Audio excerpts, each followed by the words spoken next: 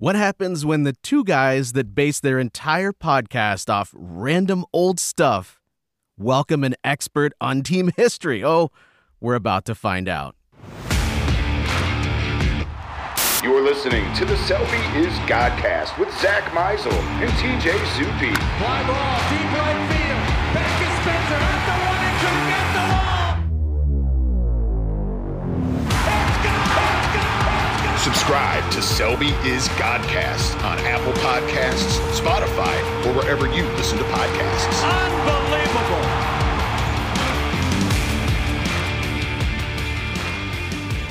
Oh, Zach, how long have you and I been talking about that we need to have Jeremy on?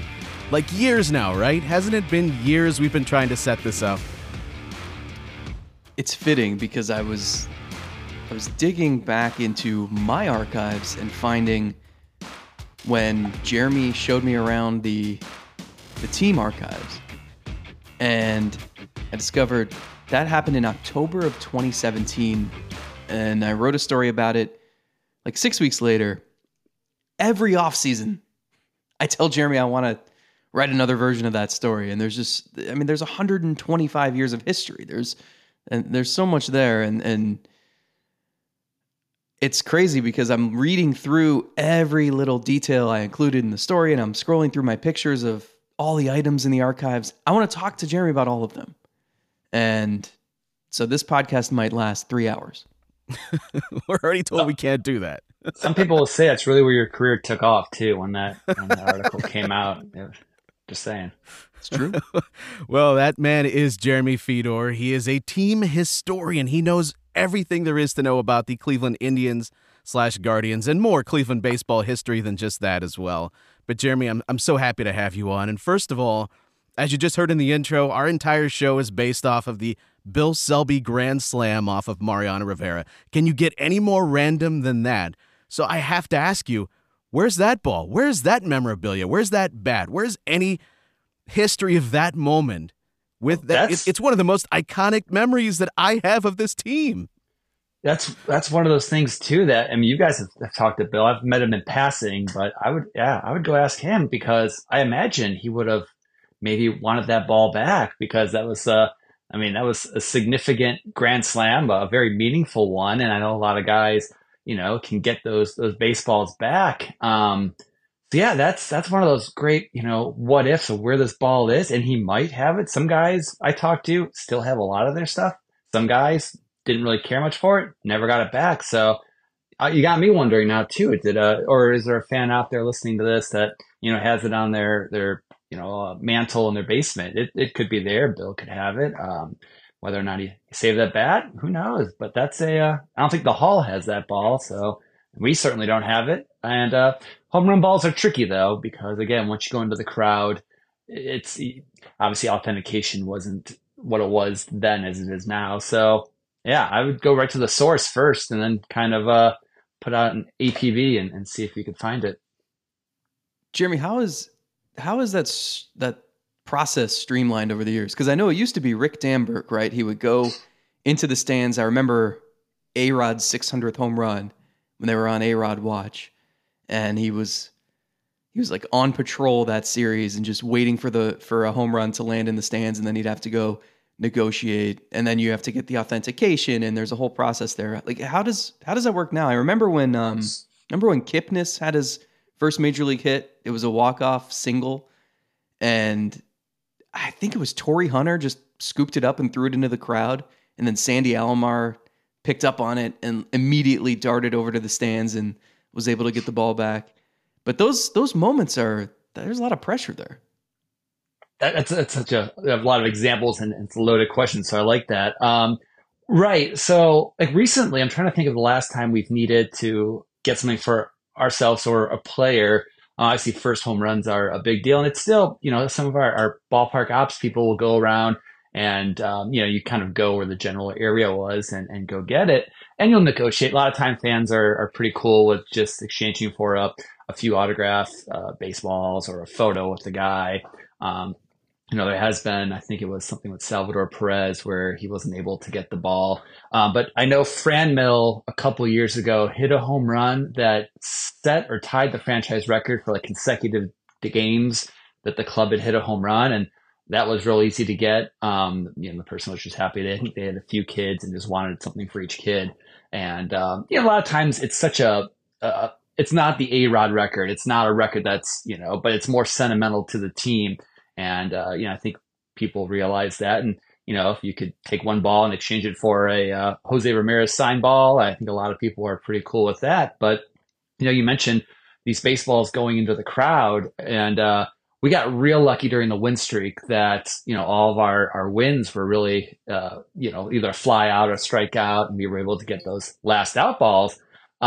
But when you have Jay Bruce and hitting that double, that ball easily could have been lost, which would have been awful because that was the last ball in this streak. But I think Melky Cabrera was out in right field for the Royals and had the wherewithal to go pick it up and not flip it into the crowd. So we were able to get that ball. And so we have 15 through 22. And those always make me, nervous because when something like that's happening, I think the last out ball is such a significant, baseball to get. But on the other end too, when these guys are so used to routine. So when Asdrubal Cabrera had his unassisted triple play, he ran back to the dugout, 3 outs, flipped it into the crowd. Or when Kluber had his 18 strikeouts, the 18th ended the inning. So when Perez was walking to the dugout, flipped it into the crowd. And once it's there, it's gone. I've had people contact me saying, "Hey, I have this ball from this moment," and it's tough to say with any definity that this is actually it. It goes back even to 1920. There's a supposed Ray Chapman death ball that's in this sports museum in Florida, and the story is so wishy-washy. I mean, you throw a baseball. I mean, I have baseballs behind me. You throw one of these in a bucket, and unless it's written on or something like that, you instantly lose any idea of what it was. So this ball claims it was the ball that hit Chapman, but if you really think about it, in 1920, no one knew Chapman was going to die the next day and become this significant part of baseball history. So why would this ball have been saved? And the story is so goofy and loopy, it's impossible to believe. So it's nice with the new Authentics is that that sticker, I think, don't come off. If you ever tried to rip one off, it makes a mess. But you have that foolproof plan now. And during the COVID season, we were lucky because you don't really get home run balls that are authenticated. So there was no one in the stands. It was easy to go pick it up and say this was the ball. We found it, and get those authenticated. But more or less, yeah, once it's in the crowd, it's just unless someone from the ballpark goes and gets it for a player, and it's one of those things where I don't think those get stickered, but the player knows, and we know that it's the ball. So it's a good process, though. You do also see guys will often, if it's the last out, they'll stick it in their back pocket, or they'll be mindful of it too. Maybe that has just changed over the years of the players being asked about it. And I want to get your take on just some of the more favorite ones that you've accumulated over the years, maybe some obscure ones that people would be surprised or even noteworthy you even want. But in our text thread, as we were talking about what direction is this show going to go, Zach brought up the Rajay home run ball. And you dismissed it. You said, oh, that's solved. I don't think we knew that was solved. So do we know where the Rajay Davis home run from Game 7 of the 2016 World Series is? So from that moment, we know that we have the jersey. Rajay kept his bat. And, when he hits that home run, the ball hits off, I think it was the camera, and then it goes to Rajay running the bases. And for a while, I was like, I wonder what happened to that because, even earlier in that postseason, David Ortiz's last hit was that double off of and Cody Allen.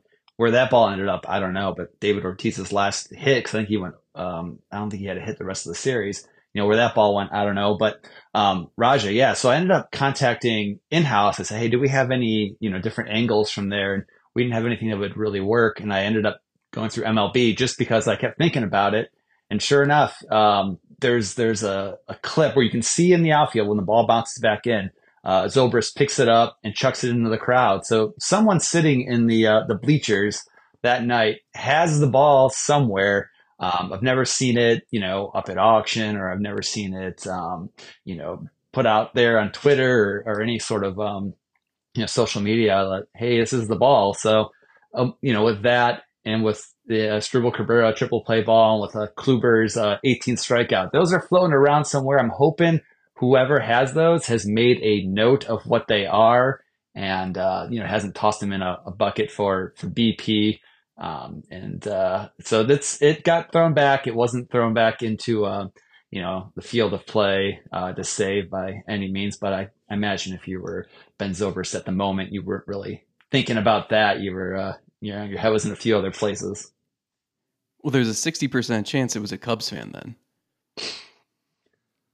I remember just not a blackout, but that was like the loudest I think I've ever heard that ballpark, and that was it's still hard to watch that. I mean, I that moment is incredible, but at the same time, it was probably the longest drive home of my my life. I remember trying to wait out traffic, and it didn't work. It wasn't thrilling after that.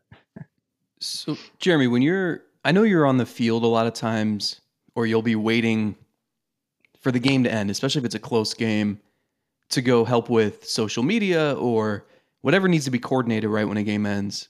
Are you also, like during the win streak, are you scrambling to grab something, maybe not on the field, but from the players as they're retreating to their locker before they go home for the night? Like, it seems like it would be a chaotic process, just making sure you get whatever you need.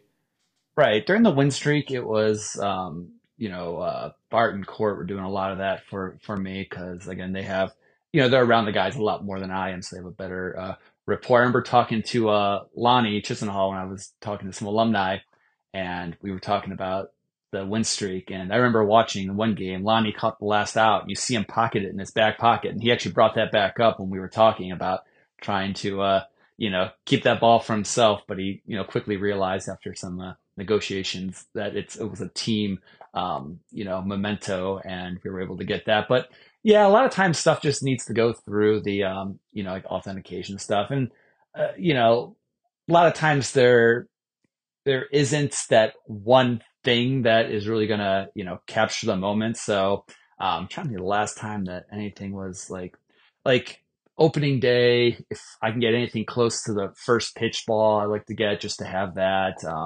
Lineup cards, that's not going anywhere if I want the lineup card to kind of commemorate the game. But, things like, if there was a jersey that I wanted or something like that, that's usually taken care of beforehand. But that's really, few and far between. So like we're able to get the John Adams patch. So I have a jersey with the John Adams patch just to kind of commemorate that. But you kind of have to make plans ahead of time. Now, if a situation arises where, Naquin had the inside the park walk off or, Jay Bruce had the hit when they get home and everyone tears their jersey apart. I've been able to get lucky with those because they literally can't wear that the next day because the jersey's missing buttons or the neck is ripped. And I've been fortunate to get that those objects or artifacts later on once they get authenticated and it goes through the proper channels. I know we have I know Naylor had a jersey that he got ripped off him and was kicking the tires on that, but he ended up wanting to keep it and he gave it to a family member, which, again, that's perfectly part of the season, that happens and no sweat off my back. I mean, it's cool that someone's going to appreciate it, and so a lot of that stuff's handled earlier or more advanced. And again, obviously with the win streak, we knew, hey, this is going on. The Hall of Fame's going to want some stuff. We're going to want some stuff. And obviously that's the team thing versus like Kluber's 18 strikeouts. Obviously that's a single player situation. So he kept his jersey because, how many times are you going to strike out 18 batters in a game? So, he kept that. He let us borrow it for a little bit to put on display in our Feller exhibit for a while because he tied Bob's record, which was the same day we opened our Feller exhibit. So that was one of the more like surreal experiences, I guess, through all of this. But we were able to get, I think it was like the 14th strikeout, and I think we kept the lineup card. So, and the season going in, Vogt's first game as new manager. I mean, we haven't had a new manager since 2013. So trying to get some stuff that commemorates that while, also understanding what he might want too. I mean, some guys like collecting stuff, some guys don't. And, we'll see where that goes. You mentioned the walk-off home run, the inside the Parker by Naquin. My mind immediately went to, where's the blade of grass that Upton slipped on in the outfield? But I know you can't quite get to that level, but there has to be some obscure stuff. Something that, yeah, we know about the ball, we know about a bat, even a lineup card or a jersey, but there has to be something that people would be surprised that the team still owns, that is part of a moment, but maybe isn't the first thing that comes to mind. During the playoff run in 16, when we got to the World Series, I think it's Boston College where the old Braves field used to be. They ended up, and they still use the area. They ended up sending us like a jar of dirt from the field. So I have that still. I think that's kind of fun. Other random stuff. When Hosey had the walk-off hit and that gum bucket got put on his head, they walked it, went back to the dugout and was just sitting there. So I said, hey, we're just going to toss that, right? And I think they were. So I'm like, let me just take it. So we have the gum bucket that Hosey wore on his head, and I think that was a pretty unique artifact that ties to an exciting moment, and that's what you try to do. Though I mean, after a while, you can only have so many baseballs that it's like you want to diversify what you have. Lineup cards are still cool, but what else from that moment? So like when we clinch playoff spots, getting champagne bottles and goggles just to commemorate that year. What else do we have that's weird? I don't know what else. I mean, there's random sign. I mean, I get random stuff, but if it's like too obscure and doesn't make sense, then it's like it's not really worth saving. I mean, I have a few like the pitching rubber, I think from last year, and those things are ginormous. Have the home plate that was last used at Municipal Stadium brought over to Progressive Field for a game, or then Jacobs Field. Random bats. We have I mean, not that it's weird. Santana's bat from the first win streak. He hit the home run to put us ahead. I think Luplo hit the home run to set the franchise record for most home runs in the season. We have that bat.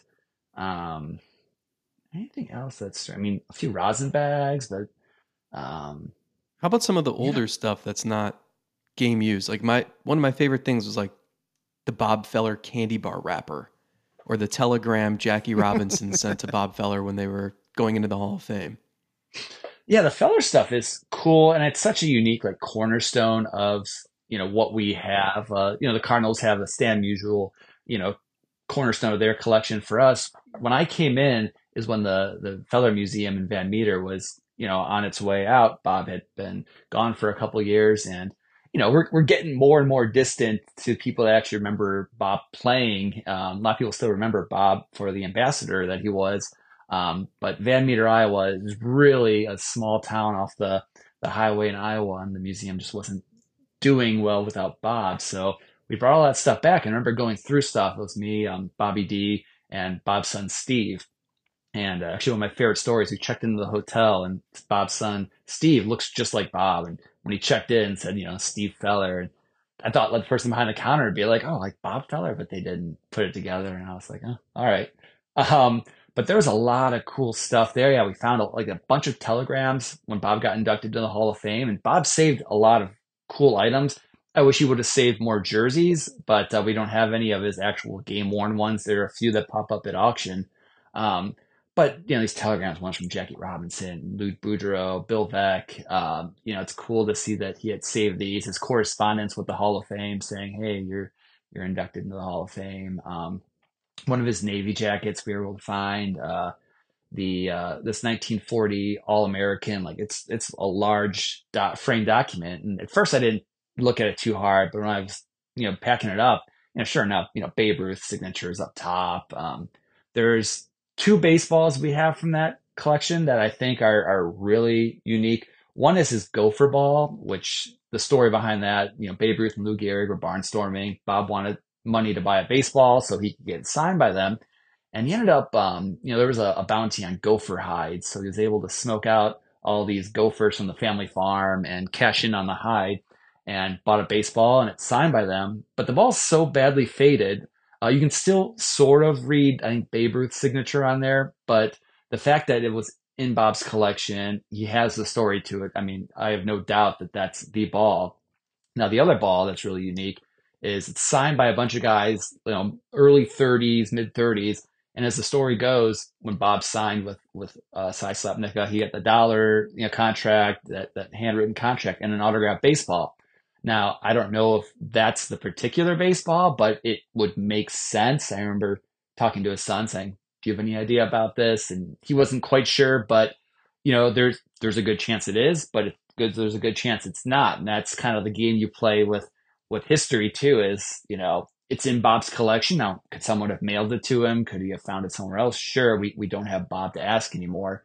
So, it's one of those things where when you display it, you say, a ball like this or similar, we don't know. And kind of, because it's difficult to say with any certainty, that this is the ball. And I think as fans and as people who like history, you want that certainty because it makes it that much, cooler. And, Sure.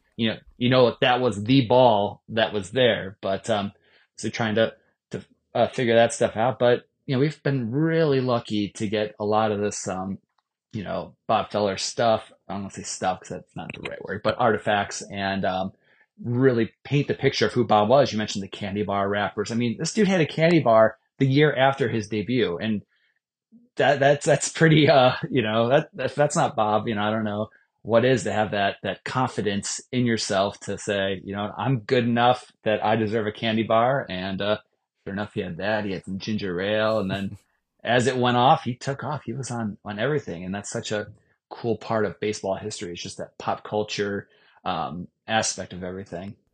Well, I think the cool thing about any sort of memorabilia, baseball in particular for me, is a ball, a bat. It's just stuff until you learn the story behind it. It could be any. I mean, anybody just seeing a baseball sitting anywhere, it could just be one that you bought at the store. But it's the story that goes along with it and a reason to tell the story. And so I'm wondering, you're like someone like Zach says, "Hey, I want to come see the archive." And you're thinking to yourself, what's that one thing I got to show off, right? Like when your friends come over, I got my man cave. I got to show my friend that one thing. For you, what's that one thing that you're proudest to be able to show off? And what's the story that goes with it? I think the highest level thing, and Zach would know about this because we drove it along with John Adams' drum to Cooperstown, is that bat that Babe Ruth leaned on in that famous picture. That was Bob's bat. It had been given to Babe, and long story short of the chain of custody, it eventually comes back to Bob. And again, that's the last bat that, a fully uniformed Babe Ruth held in his hands. And again, there's a famous, prize winning photo from that. So to be able to, hold that, very carefully and very, in the correct manner, and know that this is, the bat that not only Bob Feller held, but Babe Ruth is, that's never lost on me, and how unique and how special that is. Because again, when I kick it down the road, hopefully a long time from now, like, okay, I go on, but people still talk about Babe Ruth, I mean, it's every day. There's probably, mentions on shows or writing or whatnot. And, after reading a few books about him, not that I already didn't know, but it just creates this appreciation for what he was able to achieve in his life, and the effect he had on American culture and the way we look at baseball today. So, that's my favorite, but also, I think the Naquin jersey is still one of my favorites too, just because that's such a significant moment in that season. Because people, and that's what I like about these artifacts, is it brings you back to a moment you remember. And people remember where they were when Giambi hit that home run against the White Sox, or where they were when Naquin hit that inside the park home run, or Rajay. I mean, there's a reason why we're still talking about this. And, it brings you back to those high fives you were giving to the stranger next to you. And that's the kind of the beauty of baseball is, you can go to a game with 13 friends or no friends, but when something like that happens, it doesn't matter who's around you. You're celebrating, you're remembering, you're jumping up and down.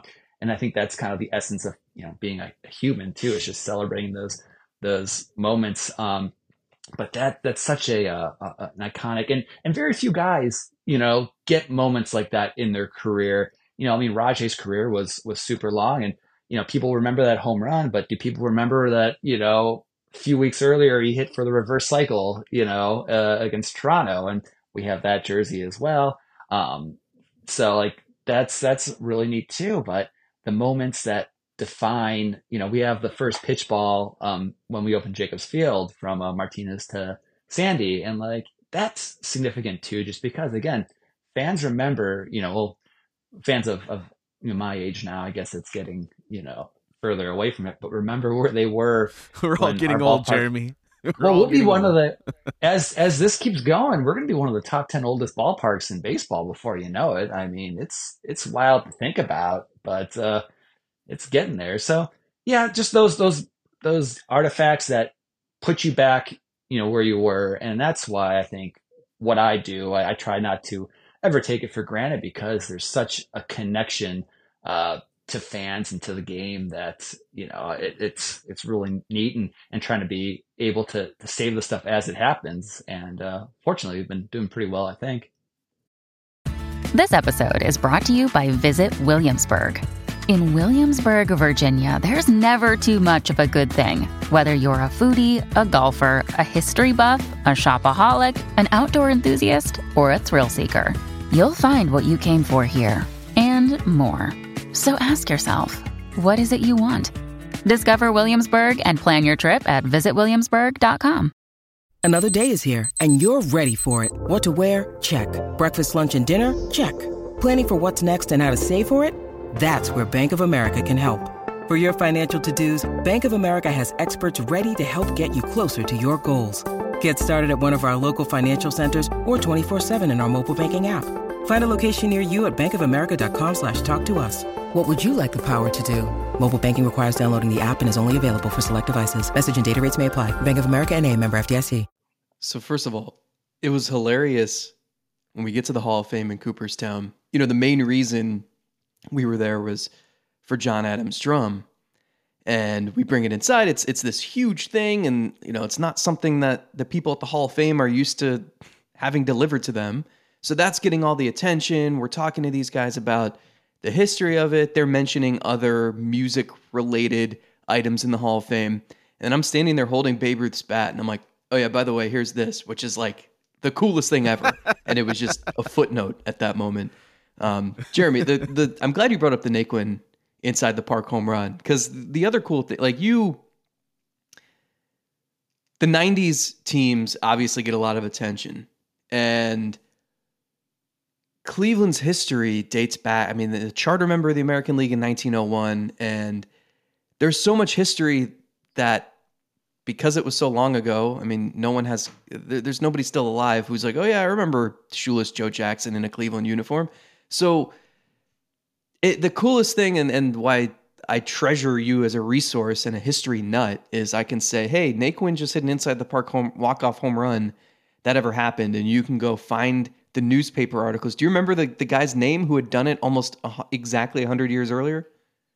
Yeah, I think it was Brago Roth, who was actually involved, I think, in Shoeless Joe's trade too. So I mean, I love that. Yeah, exactly. Like when stuff like that happens, and you can. Yeah, who in Brago Roth's family ever thought that he would have stories written about him 100 years later? So it's so cool, and I wanted to sort of transition to ask you about, I know you're everything there is to know about Tris Speaker and Nap Lajoie, and what does it say? I don't know that the public really understands how much history and how many just essential players in baseball's history have come through Cleveland. I mean, you could start with Cy Young and Shoeless Joe and Lajoie and Speaker and all of those people, and just does that sort of get lost by the wayside? And do you feel like it's part of your responsibility almost to highlight those players too?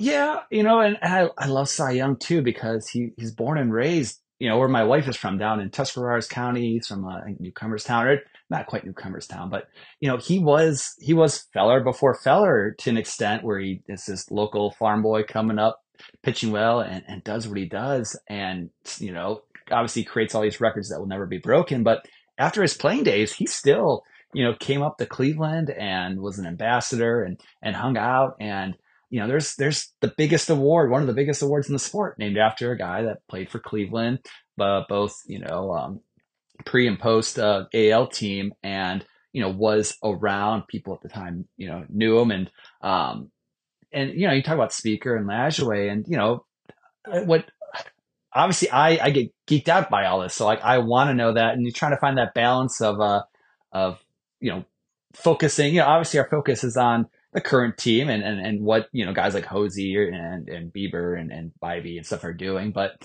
getting the history out there because you go to a game, you're going to see Hosey jerseys, you're going to see Bieber jerseys, but you're also going to see Feller jerseys, Doby. I'm so happy we were able to get that, that Ilthy painting outside of the ballpark with Satchel Paige on there too, because again, not to say Satchel gets lost in the shuffle because people know Satchel Paige, but his time in Cleveland was, I don't even think it cumulative was a full season. And just getting that out there and pointing people in these directions because yes, we have the 2 World Series titles. Yes, it's not 27. I wish it was. I wish we had, I think any Cleveland fan does. And, there's the heartbreak. And, once you get past that, there's so much history. I know, in the 70s and 80s, things weren't always the best on the playing field, but there's still stuff you can dig up from that. And if it wasn't for, the Yankees of the 40s and 50s, like who knows, what's our history looks like, or even 1908 when we finished a half game behind the Tigers for the World Series. And that is one aspect of history is World Series titles and championships, but there's also so much more to research, and that's why you have groups like Saber that they have groups that are still looking at the Black Sox stuff. They have groups that look at different aspects of ballparks, and even it's always surprising to me to know people. I've talked to people and they don't realize what League Park is or where that is. So I get really excited when someone, well, what's League Park? And I'm able to tell them, like, you can go to the same mound Cy Young pitched at. You can go to the same, batter's box that Babe Ruth hit his 500th home run. Like, we have this resource in Cleveland that is the Polo Grounds have been built over. Ebbets Field's been built over. The Tiger Stadium, they've done similar to what has happened at League Park. So you have that there.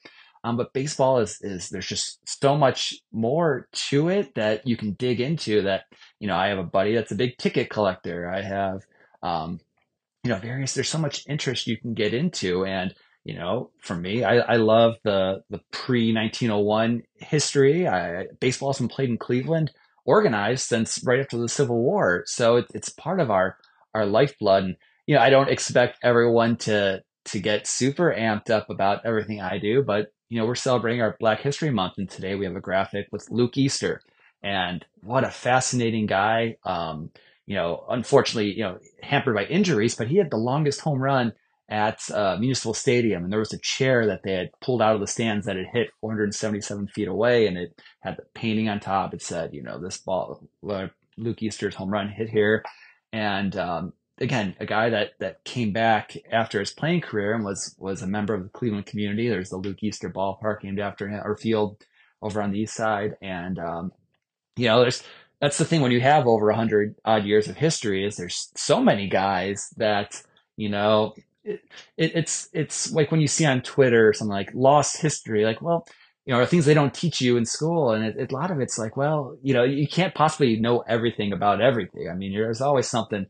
new to learn. And of course, guys are going to get, cast by the wayside because, we're in the then and now. And I just like, I love Larry Doby. I love Bob Feller. I love the 90s. And there's a lot more to this club's history, whether it's the Lajoies or the Speakers or, Ray Chapman. We've talked about him. And unfortunately for Ray, he gets, boiled down to being the last guy that, died from an on-field incident. But a fascinating person before that. I mean, just absolutely beloved in the city of Cleveland. Just absolute tragedy as well. Everything that happened, leading into that event and after. And, there's the stories of Ray Caldwell being struck by lightning and still finishing the game. And if you're ever by the third base side of the ballpark, we've been trying to find ways to incorporate our history more. And, I had these plaques made, and one of them tells the story of Caldwell being struck by lightning, getting up and finishing the game. And there's a story of Jack Graney, who we just got into the Hall of Fame for the Ford Frick Award, first player turned broadcaster. And, I think people are really into being the first. The Reds always are. We're the first professional team. Well, we're the first team to wear uniform numbers on our sleeves. We're the first, player turned broadcaster. We were, Jack Rainey had this dog named Larry that used to come on the field and jump off. It would do like leapfrog. He'd do all these tricks, and he was like an unofficial team mascot. He was in team photos, and so like these little tidbits I think are super fun. And is it earth shattering? No, but it's baseball, and that's what this is at the end of the day. It's an escape. It's a recreation, and that's why I like history, because what happens, so you're not nervous about what's going to be the result of this game or anything like that. 'Cause I'm a pretty nervous guy. If you ever see me in the press box, I pace a little bit, but the outcome, the result, so it can't hurt you as much. I mean, 16 still hurts, and 97 still hurts, and 95 still hurts, and 54 still hurts, and 1908 still hurt.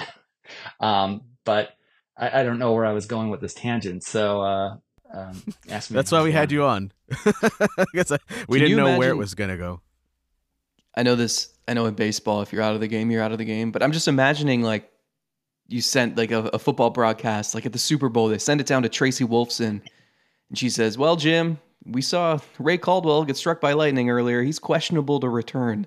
Like, it's just a different time. And what's wild about that too is Chapman also got, like, a lot of the guys around Caldwell got knocked to the ground, and Chapman was one of them. So talk about the odds of being struck by lightning, and then a few weeks later being Chapman, who gets hit in the head, and like it's the odds of that are just out of this world, like bizarre. And and the fact that this guy just got up, because I think it came to like the button on their hats, and I think the story in the paper, Steve O'Neill's catching comes up, and it's like, "Dude, you all right?" or whatever, after everyone kind of regained consciousness. And it's like, that blankety blank lightnings, blah blah blah. And they were a different breed, man. They weren't playing around. Yeah, I don't want to hear about any player being electrifying. Sorry, we've already established the baseline on that. Jeremy, I guess you can make this case with all history that it kind of is three segments. There's the really far past, where you've heard these names for your entire life. For Cleveland, you look up and you see the names that are retired, the numbers up there. And so those ones are always going to be in your brain. And 95 fell into that category finally, where all of those names have been put into the Hall of Fame, and you've recognized those. And then you have the recent history, of course. We're going to remember everything from 2016 or even 2013, that win streak at the end of the year to vault them into the playoffs, and Terry Francona's first year, all the way up till now. So that's all fresh in our minds. But now in Cleveland, there's this also stretch that is after that 90s era team, and it's not quite as recent as 2013 and beyond, but there were some really great players. And are you eager to finally get into a place where you can start to bring names like CC Sabathia back, and Victor Martinez back, and Grady Sizemore, names that are no longer kind of at the forefront of our minds, and not quite so far back that they're like this iconic figure, but now you're into this territory where you can finally maybe shed light back on those teams that obviously remember 2007, and that didn't result in the outcome that everyone wanted, but there were still some really great players part of those teams. Yeah, and I know our alumni department, works on that, and every guy's kind of in a different place, in their lives. And I know we've had CC back a few times because he's done some wonderful stuff in the community, with his charity and getting kids playing baseball. And then some of these guys, just end up taking jobs. I know Grady just got a job with the White Sox.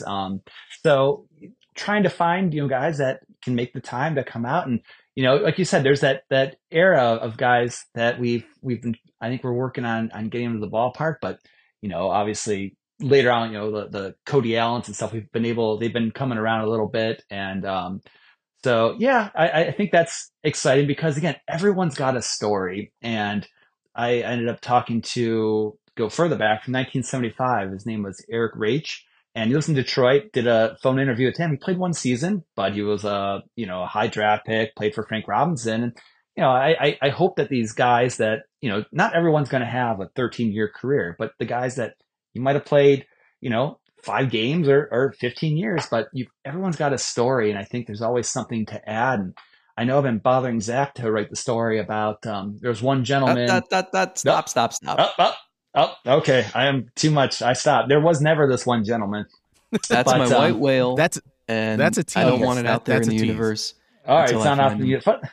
but even whoever, if there was a hypothetical player, his story. There's a story. Everyone's got stories, and that's what I like doing. So for every CC Sabathia that's going to end up in the Hall of Fame, there's obviously a lot of guys that won't. But some of these guys are important to Cleveland, and that's why I think a team Hall of Fame is fun because the Carlos Baergas and the Charlie Nagy's and the guys that aren't going to make it to Cooperstown, but they have their spot in Cleveland that fans will never forget, and will be recognized for what they were able to achieve in the city. And so yeah, I just love my position, being able to talk to these guys and hear what people have to say, and it's really one of the more unique aspects, I suppose.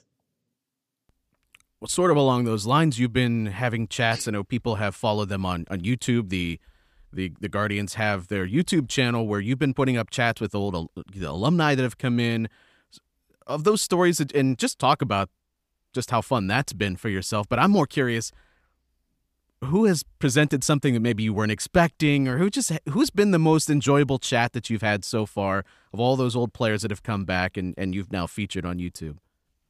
Yeah, I've loved. I always get anxious about like, oh, who's coming this year? Who because you got to research, you figure all this stuff out. And like you don't already know everything. I don't buy it. I kick my thing. Oh, geez. Yeah, no, that's how excited you are. Well, and that's why I want to do my best to kind of ask questions. I think that these guys normally don't get. Like, I talked to Rajay, and yeah, we talked about 2016, but I want to know, like, talking to John Farrell or talking to some of the other guys, like, what was it like to be a draft pick in the 80s? How did that work? Did someone just call you? It wasn't on TV. Like, they just say you got drafted. Did you know you were being scouted? And some guys have more, information about that. Some don't. But even like, I was talking to, I think it was Shuey, and he was telling me that he was going to go to NC State, and when he went to go sign, they're like, just kidding, we gave your scholarship away. And it's like, oh, and you find these stories like Corey Snyder, when he was drafted, he came through Cleveland with Team USA, and they're able to play at the old stadium. And getting these guys impressions about what was it like to play at the old stadium, because we're even further away from that now, and I'm old enough to vaguely remember bits and pieces, but that thing was a cave. And I think it was Doug Jones in passing, or someone I talked to mentioned something about, like, you play in front of 60,000 one day, and the next day it'd be 2,000. You could hear conversations on both sides, and like getting these stories that aren't printed in the paper.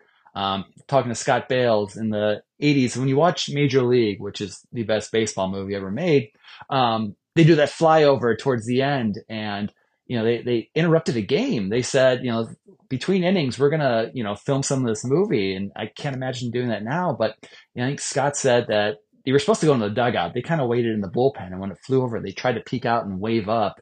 And I thought that was fascinating.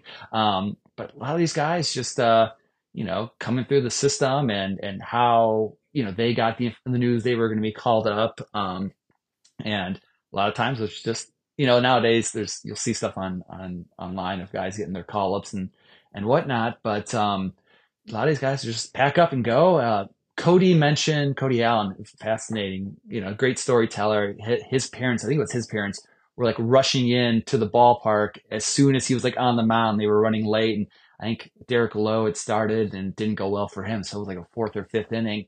And what's cool with the guys that there's film, a lot of the 80s stuff, it's hard to find film, but like the relatively newer guys, they can, you can pull up the highlights and show them, and I think that helps jog memories more, and it's good for snippets on social.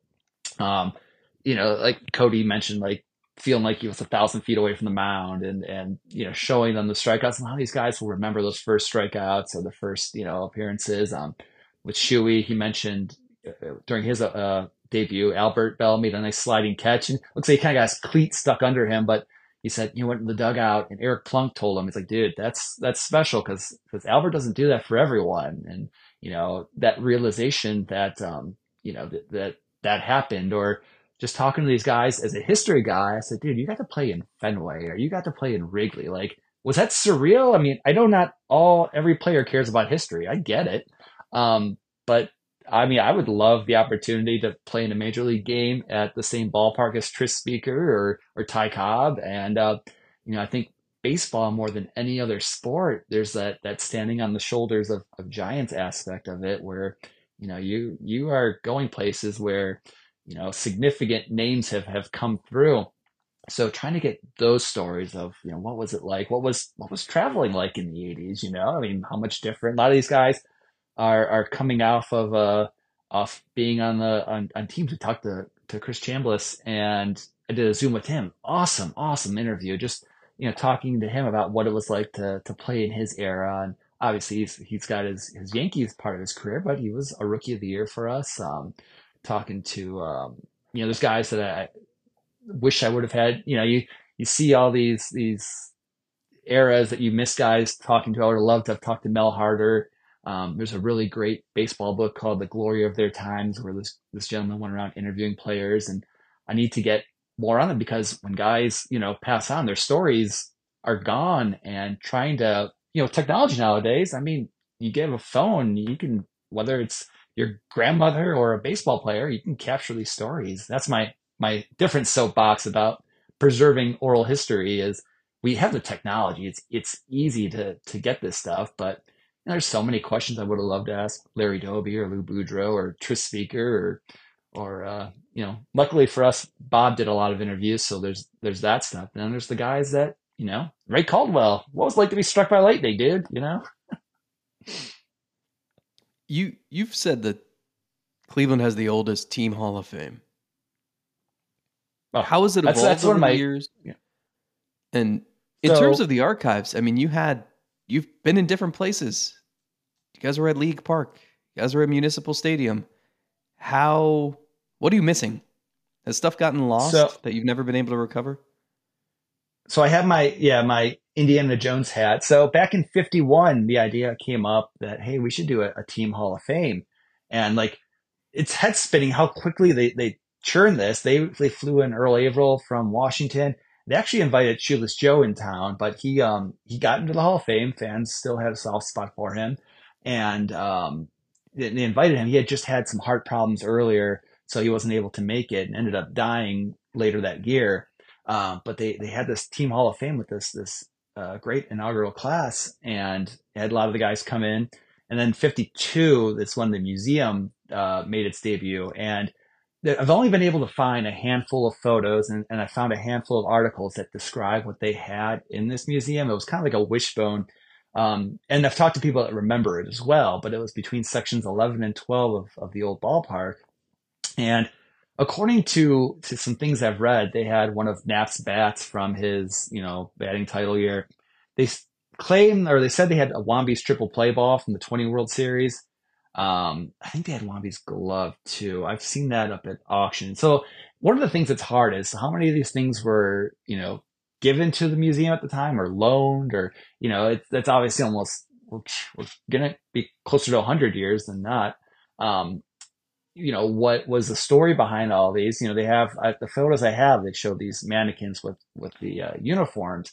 Now, by the 70s, the team wasn't, contending for the pennant. So, it's a lot of fans, I think, genuinely know that was kind of a down period in our history. This stuff ended up being boxed up. And during that time, things started, I think, walking away or were maybe given back to who they belonged to if they weren't the teams. And, during the 2016 season, we started getting a lot of questions about the pennant that they put up in 49 after winning in 48, because when they got knocked out of the playoff contention in 49, Bill Veeck, being the showman that he was, buried it, had this big funeral, and players come out, had this big tombstone, said 1949 champs or 48, whatever, I forget which one it was referring to. Which I can't imagine trying to do that nowadays. But I always just thought that they left the casket they put it in the ground, but then ended up doing some more research, and sure enough, Veeck had to dig that up like the next day and return the casket because he had just rented it, and the company wanted it back. And then the pennant itself went into storage because we do have a photo of it being pulled out in the 70s when Vec comes back to town for a celebration. And from where it happened, like from there to now, where it went, my guess is it probably got, tossed when we moved from Municipal to Progressive Field, if it was still even there, or, the old ballpark water leaking. I'm sure something happened to it, and something of that size would just be so difficult to, keep in a situation where it doesn't maybe deteriorate. So someone might be out there that has it in their basement.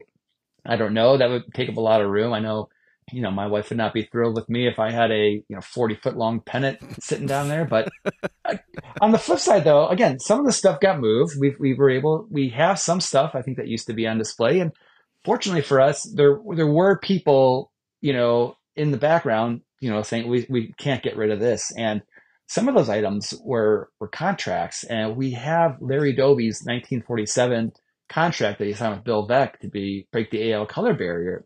And something of that nature is just so significant that, like, I don't put prices on things, but, like, in the back of my head, it's like, all right, this is, significant, and more so than just the price. I'm not even saying that. Just what that represents, not only to our history, but to baseball history. And I think I've asked around. I don't know if Jackie's contract with the Dodgers still exists. It might. I don't know.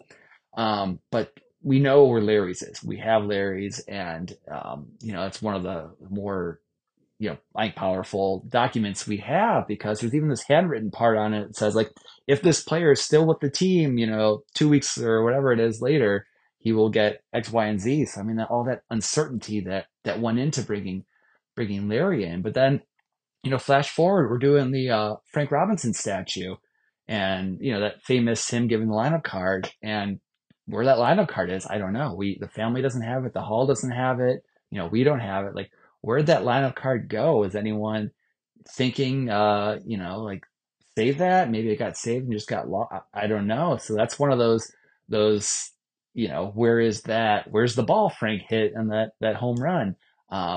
So there's been things where people have said we need to save this. Then there's just been, periods where, these things have disappeared. And sometimes, you'll look and the hall will have it. Sometimes, you'll see it at auction, or you'll see someone in a private collection that has it. But, I have my kind of list of things that I would love to know if they A, still exist, and B, if they're anywhere. And that's kind of part of the gig, not the top part, but I keep my ear to the ground and see what's out there.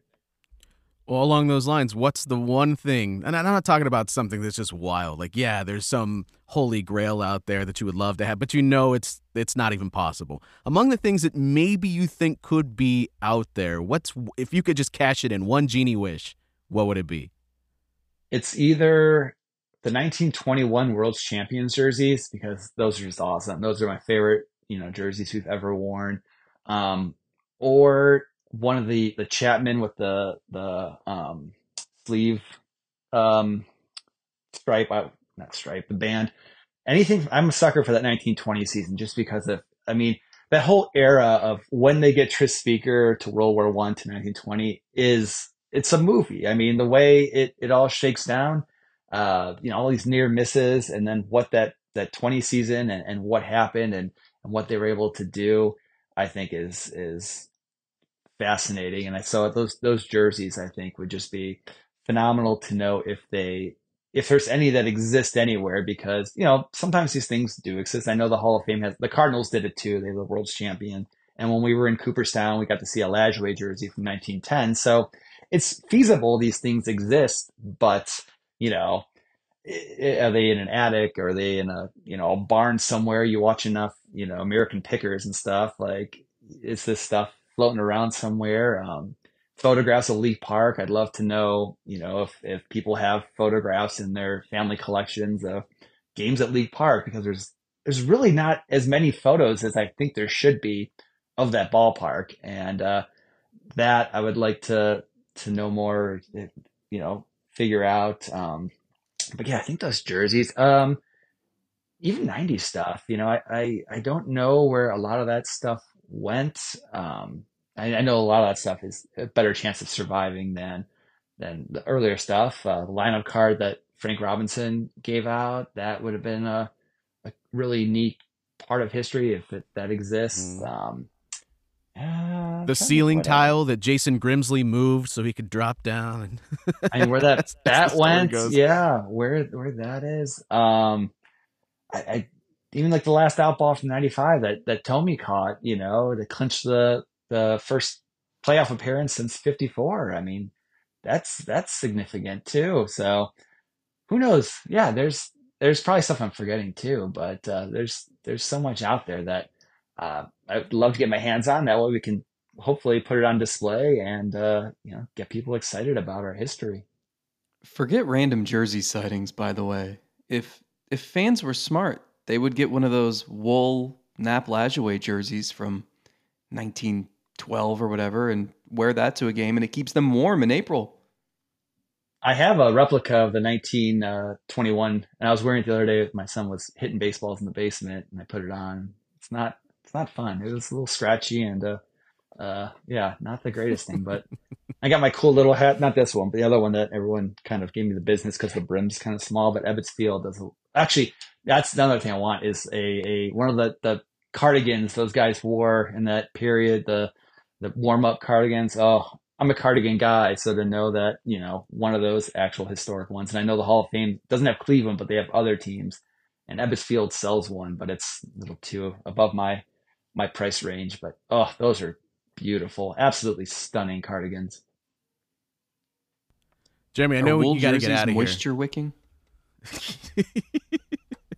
Gosh, they get moisture, yeah. Oh, it's just like 1,000 pounds out on the field. All right, real quick before we get out of here, Jeremy, we appreciate this. Has been a lot of fun. We got to do this again at some point, just because we only had an hour and there's 20 more hours worth of stories I'm sure we could really get to the bottom of. We've talked a lot about physical things. What about, like, we're talking about memories. A lot of the times it's listening to Hammy or even listening to Herb's score. You remember the calls, right? What about archiving that sort of thing?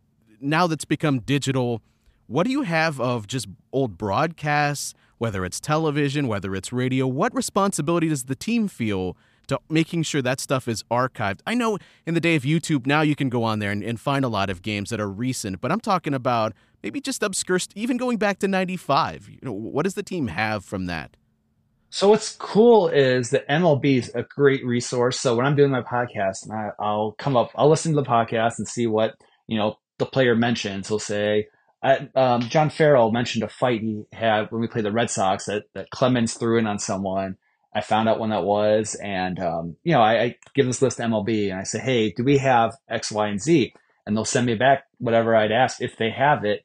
So obviously nowadays, I could pull up every single foul tip Hosey hit last year real quick. I mean, not real quick, that would take forever, but everything that's like 90s and on is more or less saved. I think they have some sort of big collection somewhere, and they're usually really good at turning it back at a good clip for me. So where it gets dicey is, the 60s, 70s, even the 80s. I talked to Brooke Jacoby and then Corey Snyder and those guys, and it's hit and miss on what they have. So if they're big games, opening day, you can usually get something from. But if it's like a May game and against the Twins at Municipal Stadium, like odds are they might not have it. So the MLB does a great job at saving that stuff and making it accessible. And you can, the radio calls too gets kind of dicey if they have the earlier stuff, but for the most part, everything since I've started is so easily accessible and available to, when we need it. And they're a great resource. So any clip you see that I use in my little videos I make, that's all from MLB helping me out and getting me this stuff. Well, I remember you sent me at one point last year audio after the 48 parade or the World so that Series stuff is during the parade. We've been lucky. So for some reason, and again, it's just all happenstance. For some reason, we have Jack Graney's last broadcast. We have someone sent us. It was I guess back in the day they had these vinyl, but like a record you could record, and someone recorded, I think it was part of the last game, and then the players coming back from the 48 series, and it's just this broadcaster like with 5 seconds with each guy, Bob Feller, how do you feel? It feels great. And then he's like off. And yeah, I think Zach used it in his story. And again, that was just someone saying, hey, I have this, can you guys use it? Because, at the end of the day, I think, and I'm getting to it, and I mean, I'm not a collector by any means, but sometimes it's like, well, what am I going to do with this? I have this house and it's filling up with stuff, and stuff is cool. I get that, but like getting it out to where it's going to make the biggest, impact. And someone again was sitting on that, and they said, I've had my joy with it. Like, you guys can have it. And sure enough, this is a needle in a haystack that came our way. And, that might be the only recording that exists of that, but someone somewhere, it's like when they found that footage from the 1919 World Series in a ditch in Alaska, because it was so cold, it preserved it, that they were able to, turn it up. Or they found Bing Crosby's, copy of the Pirates World Series that was hidden in an archive. So I don't say hidden. Nothing's hidden. It's just misplaced or not known at the time, unless it's in a hole or like in a, somewhere that's hidden. But otherwise, so that's why, again, you never give up hope that this stuff is still out there, that someone has this, diamond in the rough. Well, Jeremy, we appreciate the time. We know you got to get out of here. Real quick, just kind of promote what you got going on with the alumni and anything else that where fans are eager to hear some of these stories. Where can they find them? Yeah, so most of my stuff comes out on Twitter at J Feador, and I'm putting out as we go slowly. I'm not the quickest video editor in the world, but I'm doing my best. I have quite a few more alumni interviews, and when we went to the Hall of Fame, I was able to do these little small videos when we walked through. So I'm getting those out as we go along, and if I come across something that I think is cool, I'll genuinely just get it out there. And I love when people interact and say, "Oh, this is it's really a great way of getting our history out there." And then I put the full podcast. You can listen to an audio version, but on Spotify, wherever you get your podcasts, or YouTube, I've been putting the videos up there, which include the highlights. And again, I'm getting better at editing, so it's really a fun, outside of my comfort zone thing I've been doing. And I love when the story matches up with the highlight, because it's a cool way of yes, everyone likes staring at me on these podcasts, but let's change it up. I feel like Ken Burns a little bit. And who knows? I mean, I would love to get more into these stories about our history because again, we have our phones, we have this ability. I don't know if I'll be like, creating my own TikTok or anything. I got to figure that out, but, I'd like to try to, get our history out there. Cause like you guys said, I think if you're a fan of this club, I think you'd want to know, yes, about Bob Feller and those guys, but also about, the Luke Easters or the Paul Shueys or whomever. I mean, there's just so many stories. And so at J Feador, and my Instagram is not baseball related, so don't bother following me there. That's all family stuff. And I take suggestions. If anyone wants to know more about anything, and hit me up. We appreciate the time, Jeremy. Thanks so much. Be sure to check out that stuff. And of course, thank you for being here, whether you're listening on YouTube, Spotify, Apple Podcasts, and of course, those that support the show at patreon.com/SelbyIsGodcast. Until next week, we'll see everyone training. Soon. That was quick. Where did the off season go? Jeremy, we mean it. We'll do this again soon, I promise. Sounds good. See ya.